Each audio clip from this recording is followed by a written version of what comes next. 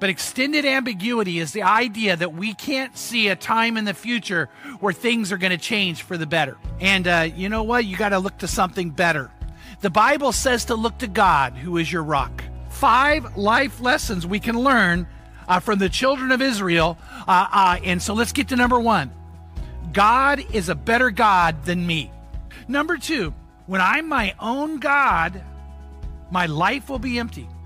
Number 3, when I'm my own God, I've got nothing to learn. And number 4, when I'm my own God, my life will fall apart. Number 5, when I'm my own God, there's no one there to fix it for me. And may you let this guide you. Let God be God.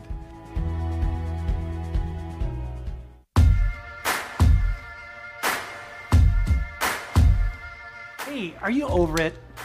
Are you over the politics? Over the hate? I mean, sometimes when I get on social media, I just want to grab my donut and grab some M&Ms and just say, forget all this stuff, because I am so over it. So I want to ask you that. Are you over it? Maybe you're thinking this, I'm over exercise and eating right, so I'm overweight. Or I'm over spit and I'm in debt. Okay, that's not even funny. Or how about this? I'm overworked and I'm overstressed. Or I'm overtired and I'm sleep deprived. It seems like so many people I'm talking to right now say, I'm doing so much less activity, but I feel more tired than I ever have before. Why? Because we're just over it. And we're in a culture that is over it in all the wrong ways. And that's what I want you to think about, because God doesn't want that to be who you are. And this time of crisis, this time of testing, it is a test. Are we going to be in the over it culture, overweight, over in debt, overtired, overstressed? Or does God have something better for you and for me? And by the way, he does. In the book of Isaiah, we begin to see that. In the book of Isaiah, we begin to see that there's a whole different way that God wants us to live. You see, we are tired and stressed out as a society, and nothing is really working. The vast majority are not doing the right things. And you know what? We're trusting in the wrong things to fix all those things that are happening. And all these things we're trusting in the end, will fail to fix it. You can't really trust in yourself to fix everything. You can't trust in the government to fix everything. And by the way, you can't even trust that your health is always going to be good, because there really is an impending crisis out there. So we've got to trust in something better. We've got to trust in something more. And Isaiah, believe it or not, was living in a similar time. He was experiencing circumstances very much like what you and I are. People were trusting in themselves. And then they decided to trust in other governments like Egypt. And then they even turned to trust in Assyria, which was a huge empire that was threatening to come and storm and take their land and exile them into all the world, never to be at home again. And they were so tempted to trust in that. And God, through Isaiah, was saying, hey, this is just not going to work. This is just not going to work. And God was saying through Isaiah something I believe you and I need to really listen to. God is saying this, why are you even doing that? Why are you trusting in things that won't bring you happiness? Why are you trusting in things that won't bring you joy? Why are you trusting in things that won't bring you satisfaction, that won't give you protection, and it won't give you peace? So right now, maybe that's you. And I want you to know God is saying, why are you doing this? He's not saying he won't help you. He's not saying he won't be there for you. He's saying, why? Why do you think that will work? And by the way, how's that working for you right now? So God's calling for you and I to do something else. God is saying, trust in me. God's saying, trust in me. And God's saying, go to my word, because my word is true. Trust in my word and trust in me. And we're in a world right now that doesn't do that. So we're paying the price for it. Isaiah chapter 8, verse 20 says, look to God's instruction and teaching. Don't miss those words again. Look to what? Look to God's instruction and teaching. And then it goes on to say, people who contradict his word are completely in the dark. They will go from one place to another, weary and hungry, because they're not trusting. They're not trusting. And because they are hungry, they will rage and curse in their king. and their God. They will look up to heaven and down to earth. But wherever they look, look at those words, wherever they look, there will be trouble and anguish and dark despair. They will be thrown into outer darkness. God says, I don't want you in anguish and despair. So what do? You do the opposite. You look to God's instructions and teaching. The world we're living in today is a world that's not getting it. Yet if you've been studying with Isaiah with me, you know something else. There's always a remnant. There's always a remnant. The remnant is a main theme in the book of Isaiah. The remnant are people who are faithful few that are committed to Christ and to his ways. The remnant, by the way, God says won't be tired. Oh, wow, listen to that. The remnant won't be tired. The remnant won't lack joy. The remnant won't be living a meaningless life that doesn't have any real value or worth. The remnant will be different. And in this day and this time, there's a remnant. And I want you to be a part of that remnant. And I want you to experience the joy of being in the remnant, the love, the peace, the purpose that you live with in this time.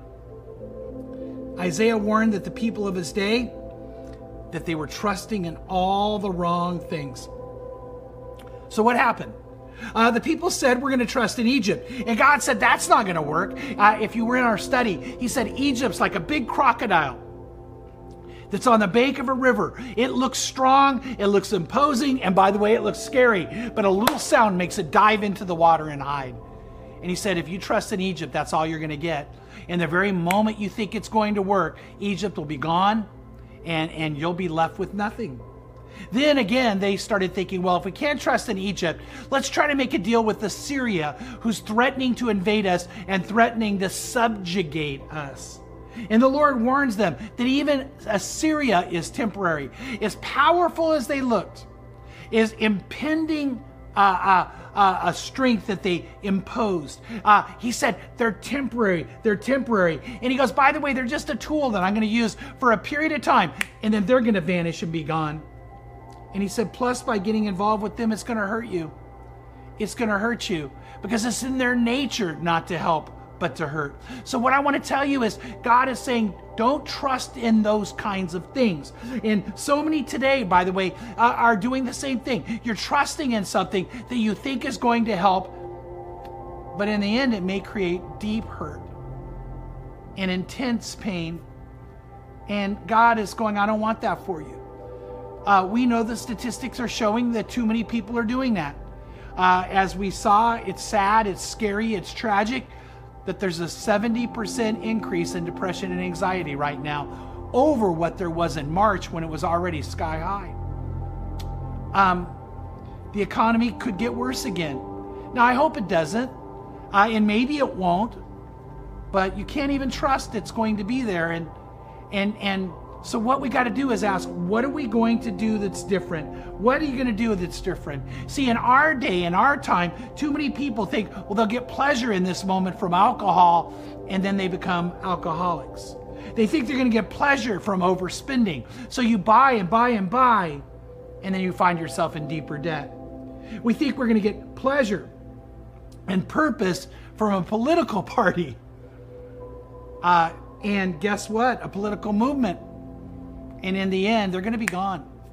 And none of it's going to really make a difference. Let me say this, if you don't know it's true, it is true. The church is the only hope for the world. Why? Because the church belongs to God. In the end, the church is the only one that makes a real change and then makes a real difference. And so when you come to Christ, you experience what God does in your life through the church. Many people don't see that what we need to do is do what Isaiah tells us to do. Isaiah tells us we need to wait on the Lord. Now, I want you to think about that. He says, I want you to find strength.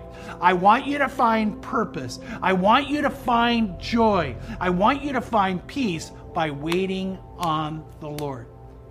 But what does that mean? What does that mean? See, for a lot of people, they think waiting on the Lord is sitting here with your Coke and your M&Ms and your donut. Lord, I'm waiting on you. Lord, I'm waiting on you. Here I am. I'm just waiting. I'm just waiting. But you know what? That's not what that means. It doesn't mean that. So what do you need to do? You need to know a whole new and more accurate definition of what it means to wait on the Lord. Because listen to this special promise. It says in Isaiah 40:31, it says this, "Yet those who wait on the Lord will gain new strength. They will mount up on wings like eagles. They will run and not get tired. And they will walk and not become weary." But you already know this. If I sit here eating 3 or 4 more of these, and I have the rest of these, which are awesome, and sit with my Coke and say, "God, I'm waiting on you," I'm not going to get new strength. I'm not going to find new vitality. So guess what? Waiting on God doesn't mean sitting here. It means being there in a place like this, at Cowboy Surfer Grill, where you start to understand what it means to have the right definition of waiting on the Lord. So I want you to think about, what does it mean? What is the correct definition? What's the right understanding? Well, to get you there, you might want to know this. Actually, you do need to know this. The word wait actually is a verb. It's active. It has action to it. A verb means you're doing something, not you're not doing something. So you're not sitting on a couch waiting for God to do something for you.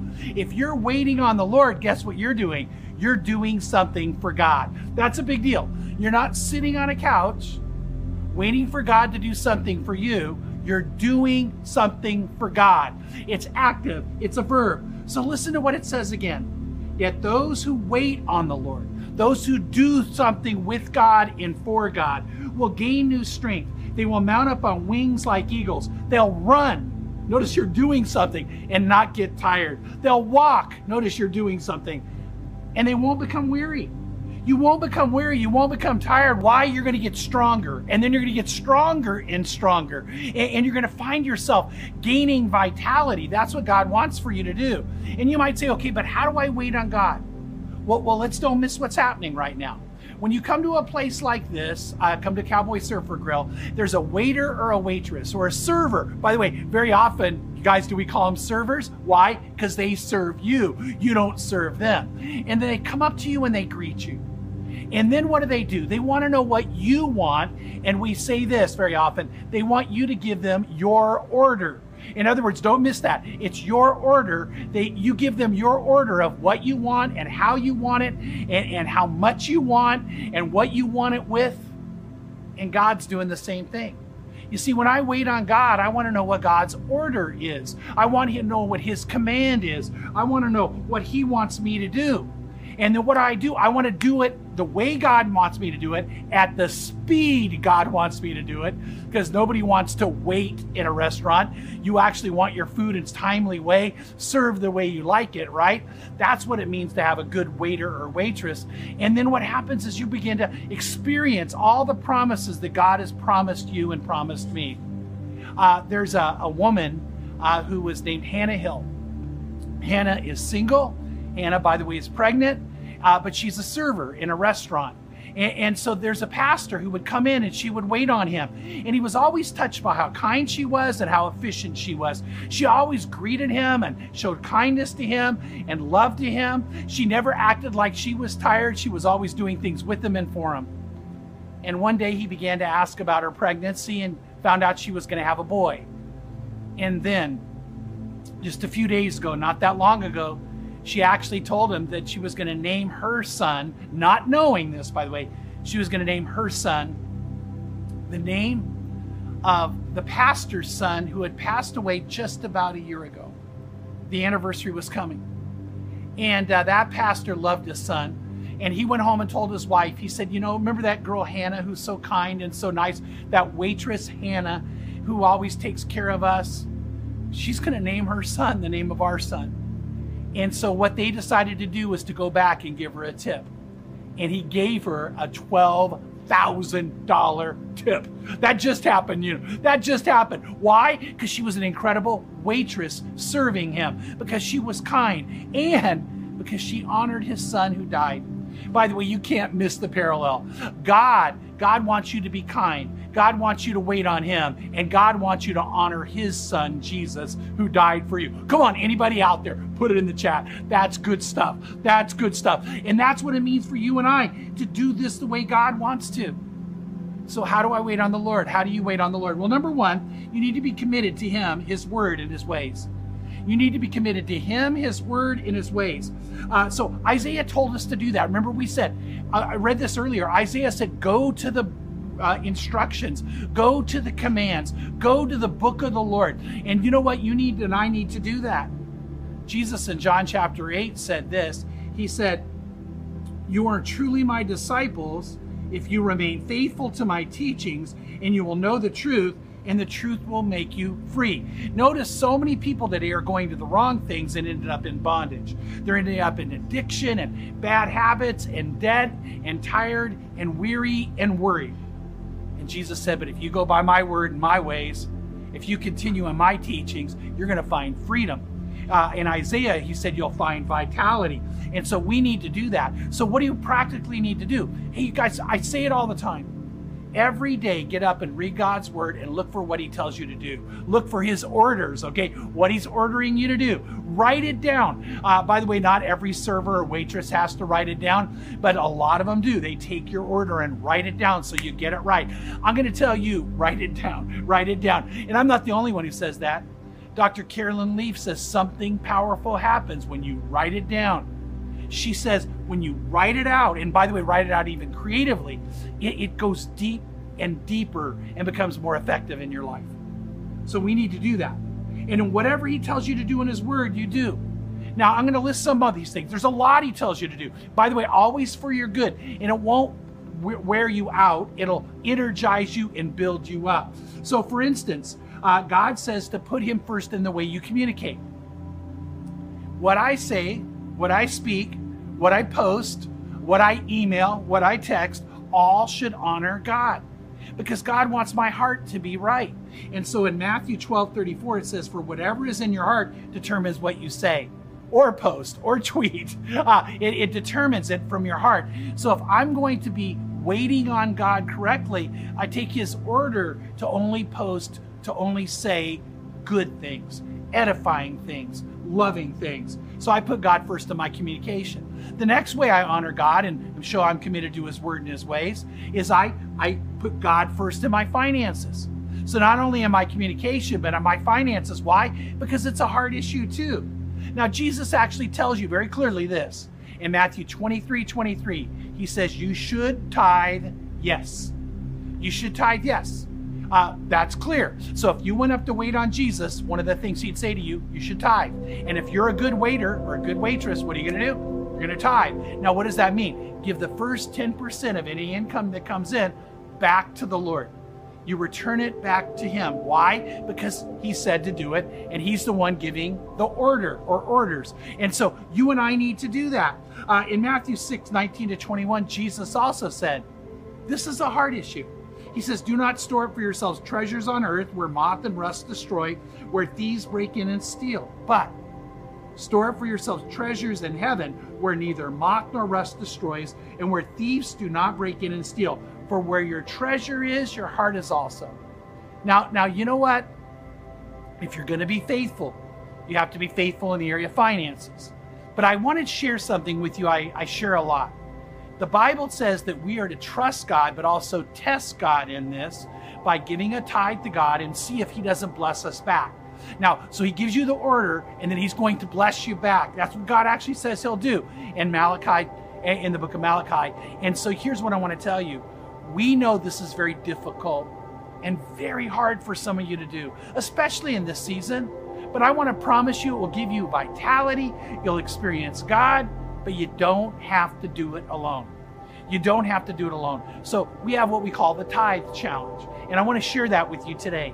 If you'll agree to tithe to God faithfully for the next 3 months, you'll give an identifiable gift to the church, to Crossroads, for the next 3 months in a way we know you're doing it.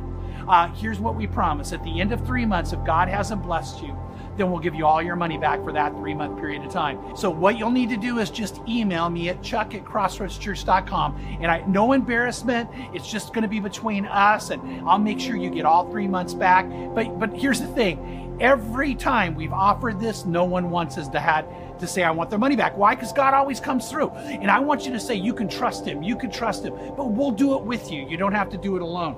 But you put God first in your communication. You put God first in your finances. You put God first in your convictions. I want to challenge you more than ever during this season to make sure that the convictions you hold to are God-centered and from God's word. Don't get caught up in the culture we're in. Don't get caught up in the politics, in the hatred, in the cancel culture. Be committed to God and to his word. Then you put God first in your time. You know what? Right now, in this season, you might think, well, how do I do that? Well, I'm going to say serve God. By the way, if you're a great waiter or waitress, you're serving the person you're serving. So make sure you're serving God. You can serve God by hosting online, by the way. So even in this online life we're living, you can serve God. You can serve God by leading a life group, both either virtually or physically. You can serve God by being a leader in one of our Next Gen ministries. We are now meeting back on our campus. If you're local, guess what? We need you to come and be a part of that. But you can also find ways to serve God online in our Next Generation ministries too. But you just serve God by being a leader in our Next Gen ministry. And you can serve God by being a part of Adopt-A-Block.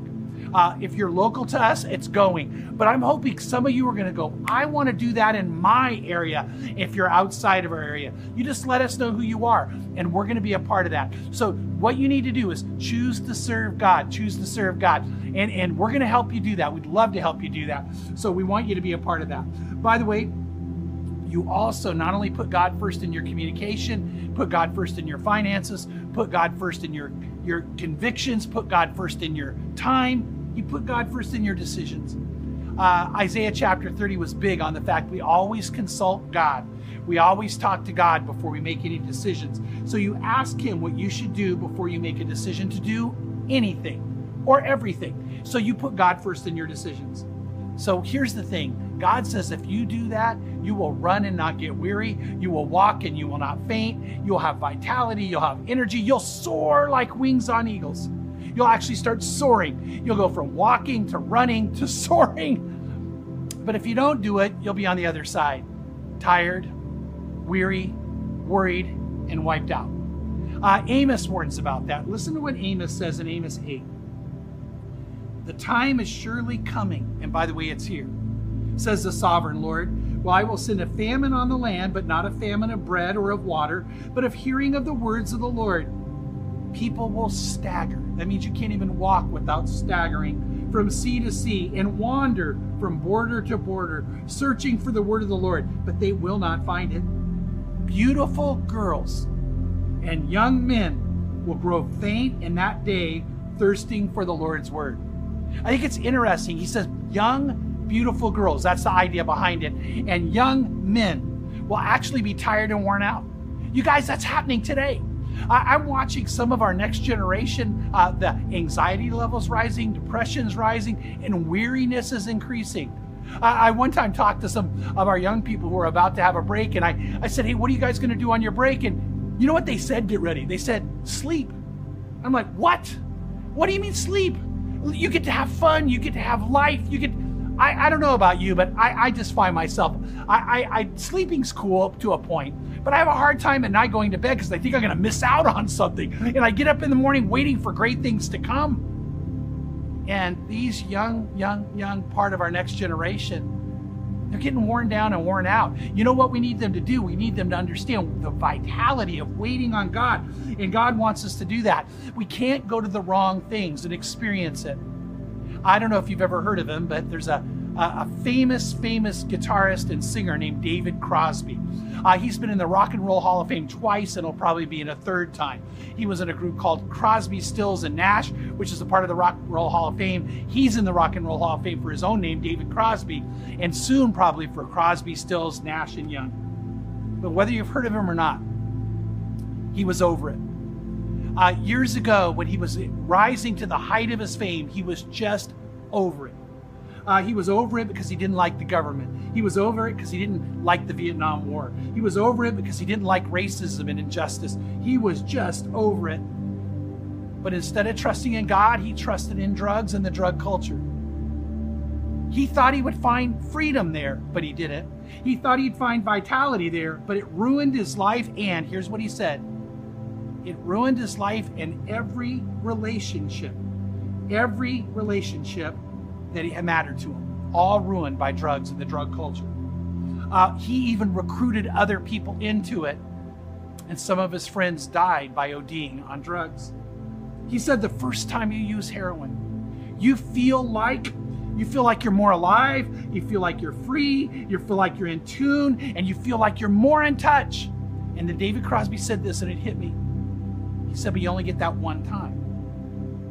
You only get it once. And every other time you're chasing that high. Every other time you're hoping to get that same effect. But he didn't realize what drugs does is a defect. It ends up taking away. It ends up robbing. So here's the thing, is every time he was after that high, he got the opposite.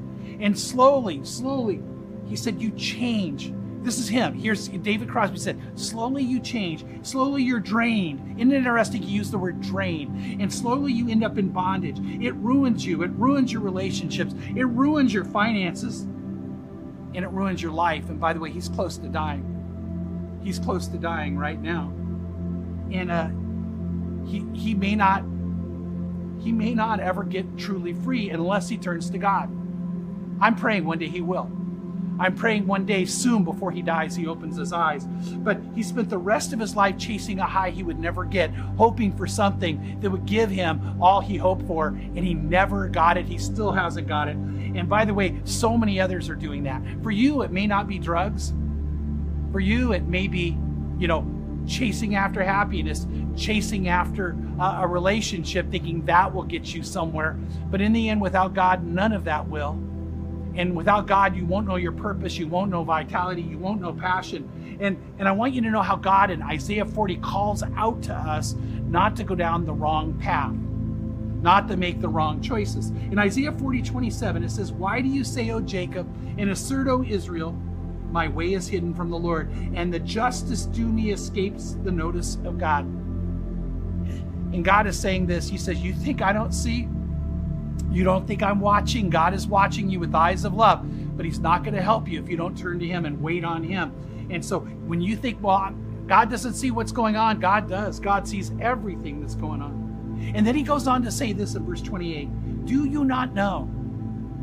Have you not heard? The everlasting God, the Lord, the creator of the ends of the earth, does not become weary or tired.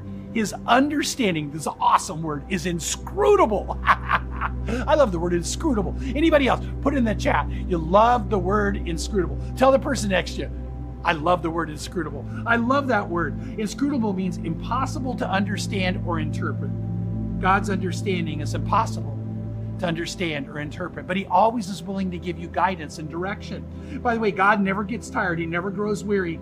God is the one who wants to give you strength. And that's who you go to get strength, the one who never gets tired, the one who never grows weary.